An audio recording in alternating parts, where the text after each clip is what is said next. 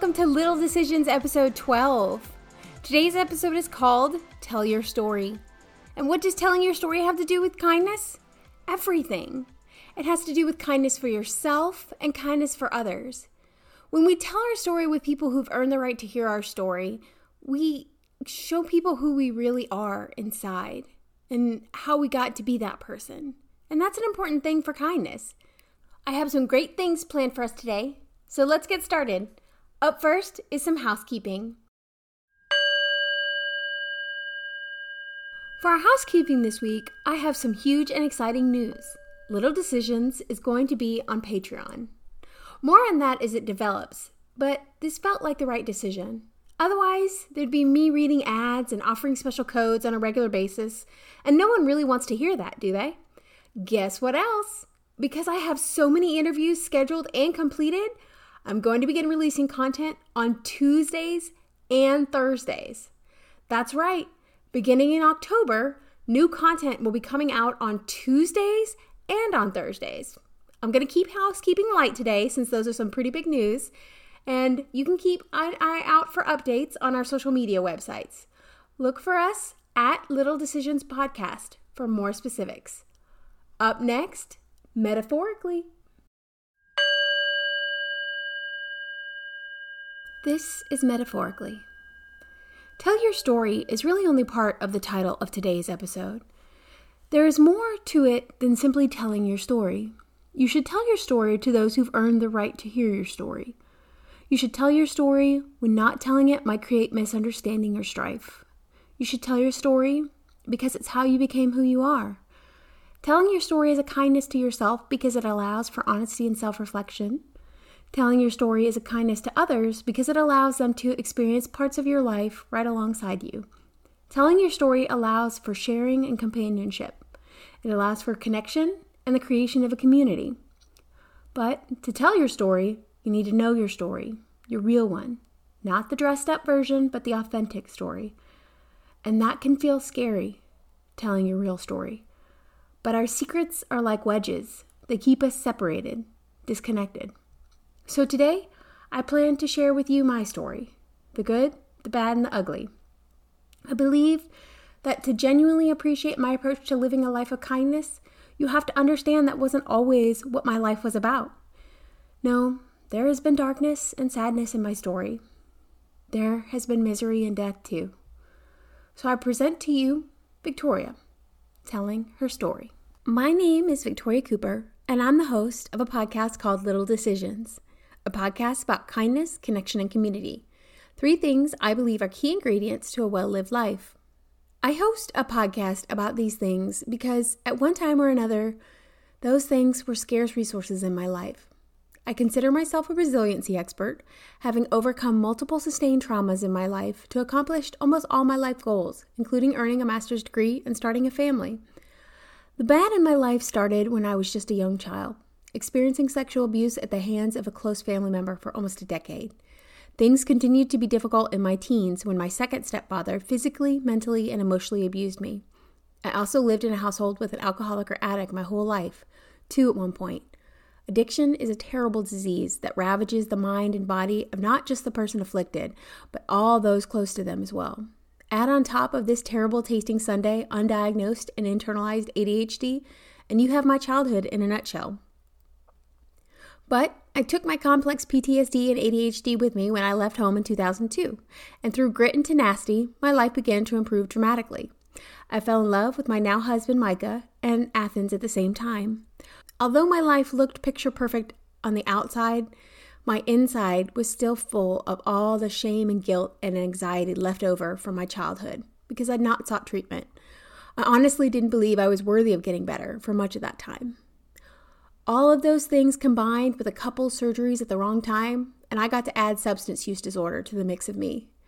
Finally, in 2019, after the unexpected death of my biological father from his own addiction, I asked someone for help and entered treatment. It was in treatment that I discovered how powerful my shame really was and how it had overpowered my life. I had lost myself, and I had to find me again. But to do that, I had to set some pretty difficult boundaries, including being unable to physically see my own mother. 7 months after I entered treatment, we found my mom at home, deceased. I had not seen her once in those 7 months, and I can honestly say that was when I was my most broken. But being the resilient that I am, I channeled those feelings into my work, and I tried to save everyone else by becoming a substance abuse counselor for a year. Let me tell you, that job cannot be done for long if you're doing it for the wrong reasons, and I certainly was. Today, I seek a more trauma-informed approach to my treatment and therapy. This approach of being kinder to myself has changed my life. I've been doing EMDR therapy for my many complex PTSD issues, and in the past year, I've been officially diagnosed with ADHD and started treatment for that. All I had to do to get better was to trust and ask for help. And as I've discovered my voice again, my real voice, not my masked one I used for much of my life, I found I had some things to say. So I decided to start a podcast. Little Decisions was born from all the small choices I make each and every day of my life to be kind, stay connected, and trust my community. My husband likes to call those baby steps, but that didn't sound as cool as Little Decisions. And that's my story.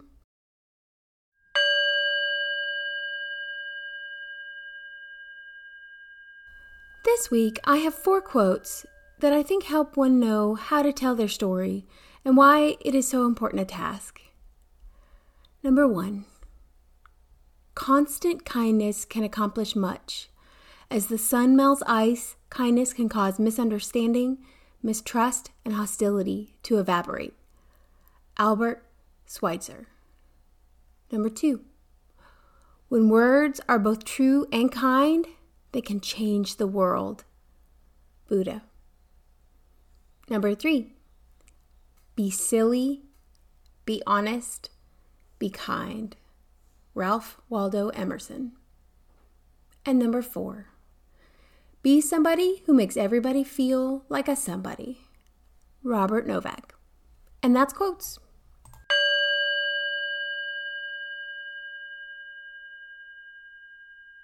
I'm Kevin Kardon, and my booth is Kevin's Monster Shack. For the rest of Tell Your Story, I'm going to let Kevin take over, and he's going to tell his story. As one of the vendors at the Marigold Market, he is fun and enjoyable, and I hope you get to see him in Winterville one day. I hope you enjoy my interview with Kevin from Kevin's Monster Shack. How'd you come up with that name? First off, I was struggling a lot thinking of something. I like the idea of kind of being a little whimsical and kind of silly. In fact, my very first thing I wanted to do with the booth when I went to my first market was I have this like wooden mask I made for an art class. It's not like a scary one per se or anything like that, but I want to put on this whole persona of being like this bizarre shopkeep, like come, welcome, and stuff like that. But then I realized that would probably dissuade certain people from approaching it. So yeah. It's a shame though. I love doing stuff like that, so I would love to do that. But I gotta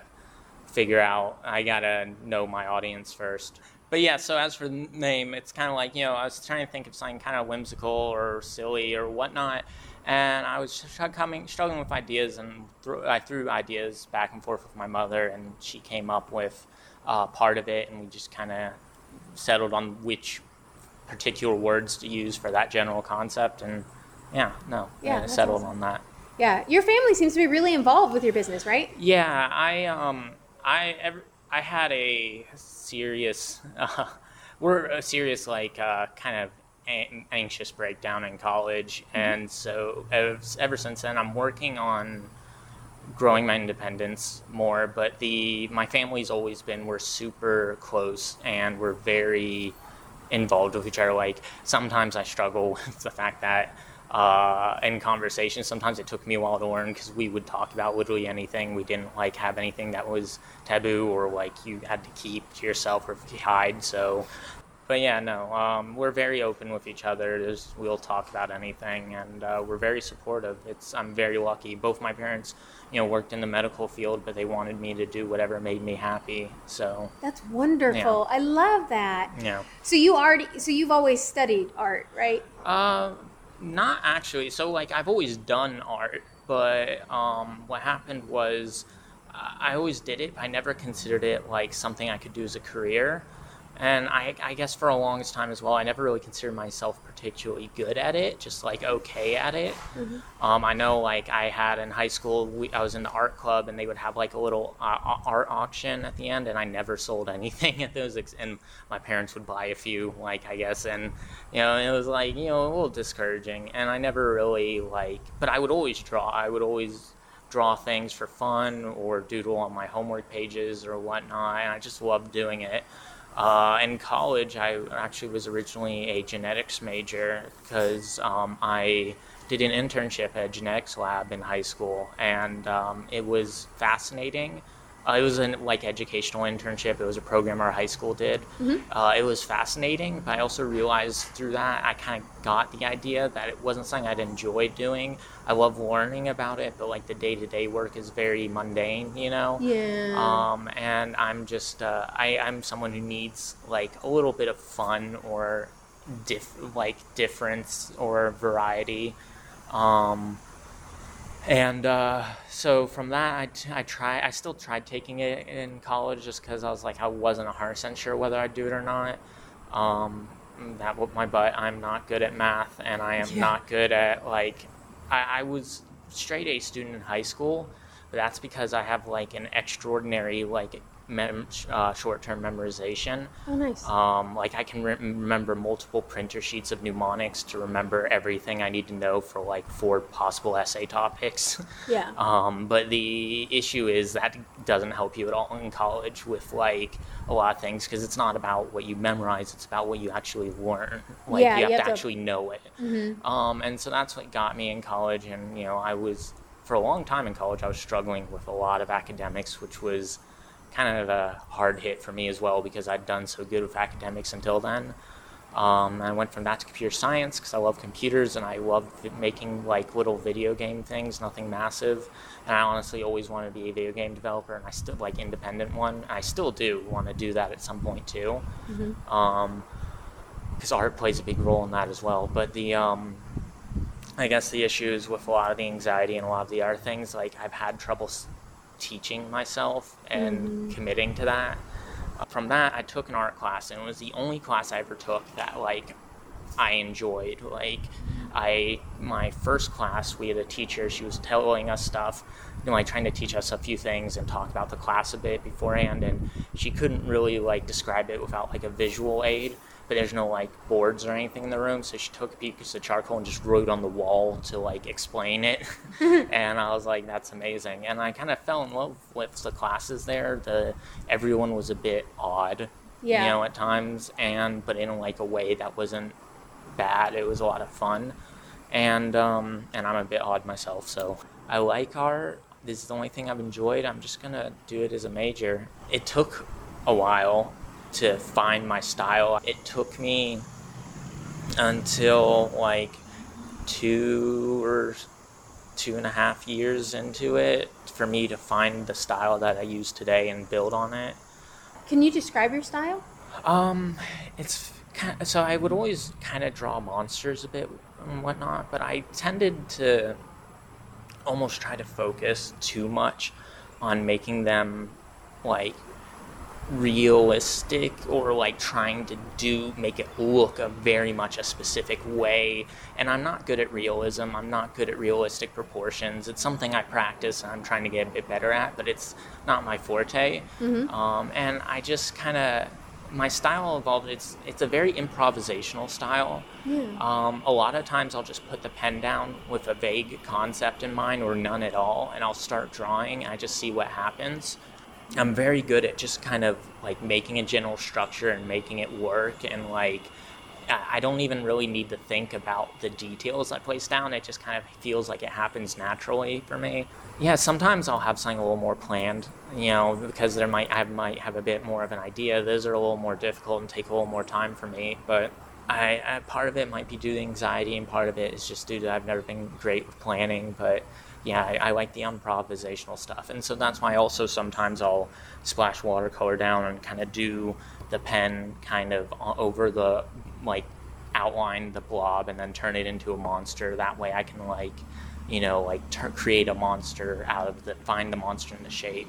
Yeah. When I was younger, I was always good at, like, they call it pareidolia. I don't know if I pronounced that right, but it's the ability to see, like, patterns or consistent objects in nonsensical, like, things that don't have them, actually. Like when you're looking at clouds or things like that. Yeah. And I've always had a really strong sense of that because I was very socially awkward for a long time, and I would spend a long time just looking at walls or off in the distance or at random things and just use my imagination when I was bored.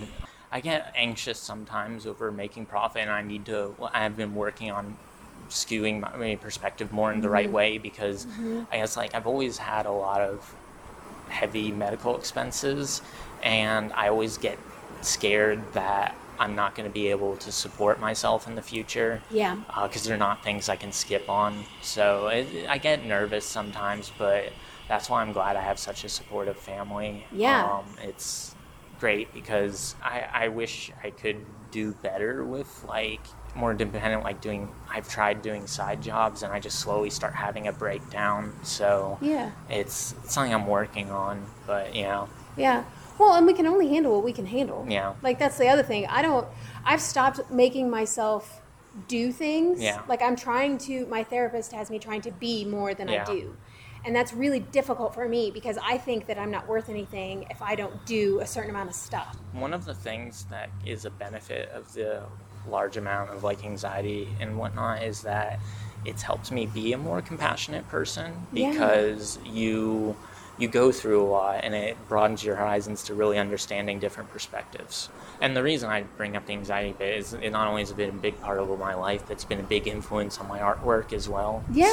So, Yeah. Okay, good. Yeah, you've got a piece called Anxiety. Yeah, you want to talk about that? It was my attempt at capturing kind of the feeling, or this kind of internal notion of how I felt about, like, how I imagined anxiety looking like.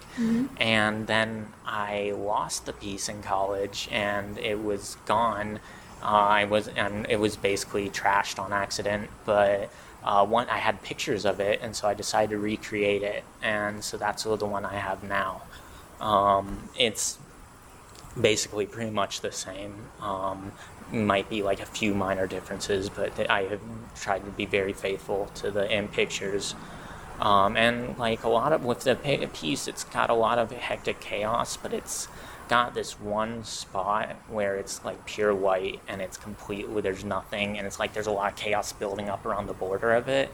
And I kind of always saw that as being kind of like this calm you want to have, that you're reaching, that it's like that you can't really get past and get to. It's kind of like this barrier, it's this bubble that, like, you can't get through the exterior a bit. You experience it, occasionally, but it's not something you can easily hold on to. So, yeah, it's elusive, and it moves around. And, it's almost like oil and water. Yeah, I think of it like that. Yeah. That's interesting. I like markets, even if I don't sell much, just because I like talking to people about the stuff, and, like, either the artwork or just talking to them in general. So I like it when people stop by the booth and say hi. I know sometimes people can feel guilty if they, like, take up an art person's time and then don't buy anything, but that's not a big issue with me. What's hardest for me is when, like, almost no one stops by the booth. That's where it's like, because I like being able to always talk to people. My biggest goal is one day I want to get a commission from someone who has no connection or knowledge or engagement with my family at all, or me, or people who know me. That way I know it's someone who didn't know me who's reaching out to me. So someone who wants your art on its purest form. I want to have the feeling that I've reached some people who I don't have any connection with. So with the watercolor thing, that the people splash watercolor on it, and with, like, whatnot, and with, like, people giving suggestions, I really like that stuff, because it challenges me to make something that I wouldn't have made on my own, or outside my comfort zone. Vague limitations like that actually breed more creativity. Yeah, where you have just enough structure. Yeah, limitations breed creativity a lot, I feel like. I'm trying to explore and engage in media that's different from just prints and original artwork, because I feel like, especially at the beginning, it's hard to rely 100% on artwork and prints unless you're, like, going super heavy into the fine art scene, and even then it's not easy. So some of the things I'm doing is I'm working on a children's book that's based around some ideas of anxiety and self-doubt in a positive way. And when I'm making it, it was important that I make it around a theme that I've already kind of overcome myself, because I didn't want to be kind of preaching a message that I don't have like an answer to myself, and it felt more like I could give solid advice if it's something I've kind of been through and overcome myself. Because one thing I've learned in life is that every strength someone has, they have an equal weakness. One thing I want to do is I want to make kind of like an unofficial supplement for like tabletop games or something like that. It's kind of like a quote unquote monster manual supplement. I want to make like my own like supplemental monster manual of creatures I create. I figured that'd be a lot of fun.